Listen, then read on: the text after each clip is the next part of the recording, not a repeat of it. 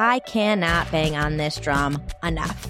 The reason that only 20% of podcasters make it to episode 10 is because they're trying to do it all. And we don't want you to do it all. I run a podcast. I am the producer and host of another podcast, and I outsource my weaknesses. I do a lot of it, but I ask Kyle to edit because it's not a skill set that I want to have. It's not a skill set that I currently have. Outsource your weaknesses. Welcome to the Pod Circle podcast, where we bring practical tips and insights for every podcaster. From aspiring podcasters to experts with hundreds of episodes under your belt and everywhere in between, these conversations dive into all the topics that matter most to you.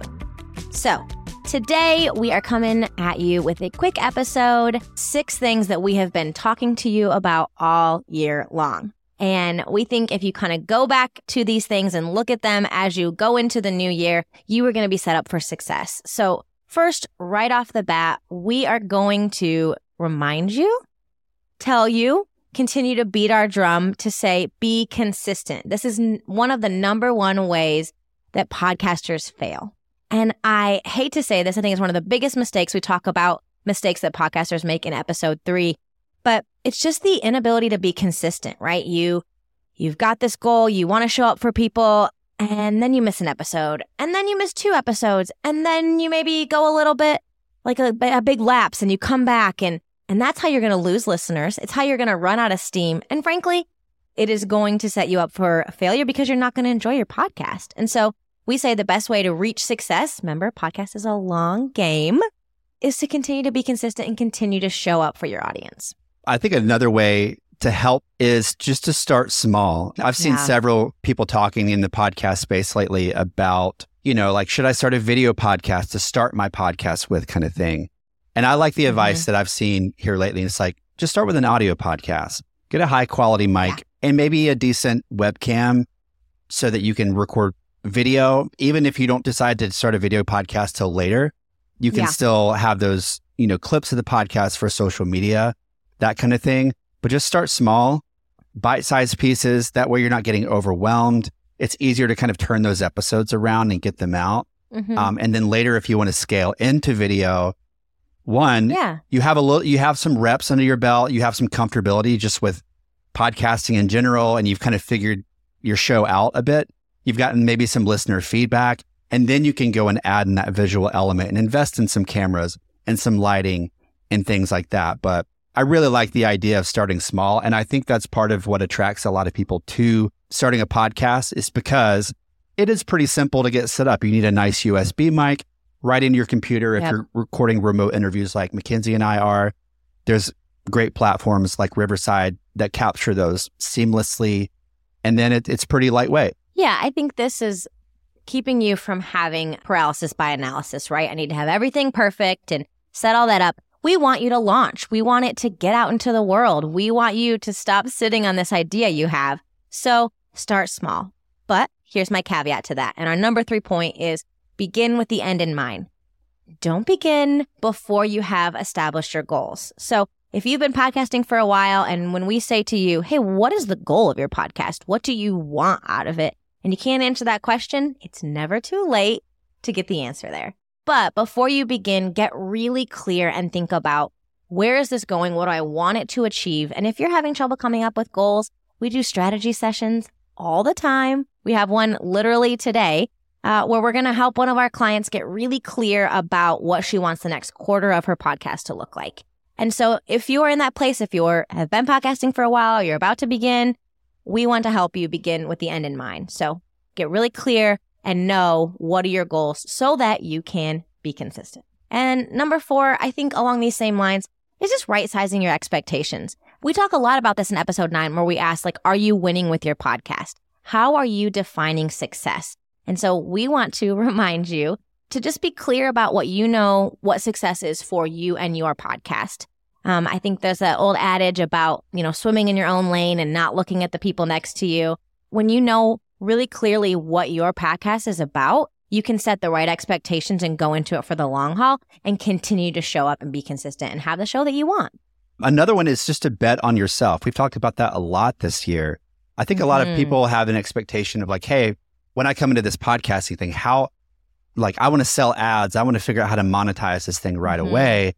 And I think there's a big misconception there. You have to grow a show to a pretty sizable level before advertisers are going to become interested. And oftentimes that means probably joining a podcast network where they have advertiser relationships and they're going to advertise across all of the network's shows. So I think for new podcasters, we're always telling them to bet on yourself. What is it that you have to offer? What is it that you have to offer to the marketplace? Are you an entrepreneur, a business owner, a leader within your space? Are you a coach? Are you an author, a speaker? Those sorts of folks we work really, really well with because they see podcasting as a way that can really boost whatever they're already bringing to the table and all of the different social media assets and marketing assets that can come out of a podcast episode. Those are the kind of folks that we love to talk to because we can help them get even clearer about their goals and kind of their stated vision for what they want to do. And we can help them start a podcast that helps them achieve that. Yeah, I think about this one. We talked a lot about monetizing, like 5 different ways to monetize your podcast in episode 5, and ads are one of them. But betting on yourself is always the one we're going to return back to because it's one of the best ways to serve your audience, to show up consistently for them, and to nurture them so that when you ask them to do something, to check out your product or your service, they're going to be so excited because they have been spending copious amounts of time where you're just pouring into them and giving them access to you for free. Yeah. And then the last one is outsource your weaknesses. I cannot bang on this drum enough. The reason that only 20% of podcasters make it to episode 10 is because they're trying to do it all. And we don't want you to do it all. I run a podcast. I am the producer and host of another podcast, and I outsource my weaknesses. I do a lot of it, but I ask Kyle to edit because it's not a skill set that I want to have. It's not a skill set that I currently have. And I recently read that the number one reason people stop listening to a podcast is because the audio quality was bad. And so I don't know how to make myself sound right. Sometimes I record and I've got 2 people at different levels and I don't know what happened. And Kyle is magic and he makes it beautiful. So whether it's editing, whether it's audio, visual, video, whether you're like, hey, I recorded this podcast, but I don't want to write my show notes. I'm not sure how to do that. Stop doing it all of yourself. We at PodCircle, we want to make it easy for you so you can get back to doing the things that you do best. Outsource your weaknesses. There are some tools out there that make it easier for podcasters. Yeah. Like there is a program called Descript where you can actually record into it and it allows you to edit and it transcribes. I like these programs. And I do think that they equip people that are the more DIY type folks. The thing is that there's always a learning curve. And once you get into it, it doesn't take very long to realize, one, there's a learning curve. It's going to take time to learn this new thing. And then still to edit, even though it's a pretty easy editing platform and they have some nice tools, it still just takes a lot of time. It's just a lot of time. Yeah. And I think that's what gets people, once you get into those 6 and 7 episodes, it just becomes a bit of a grind.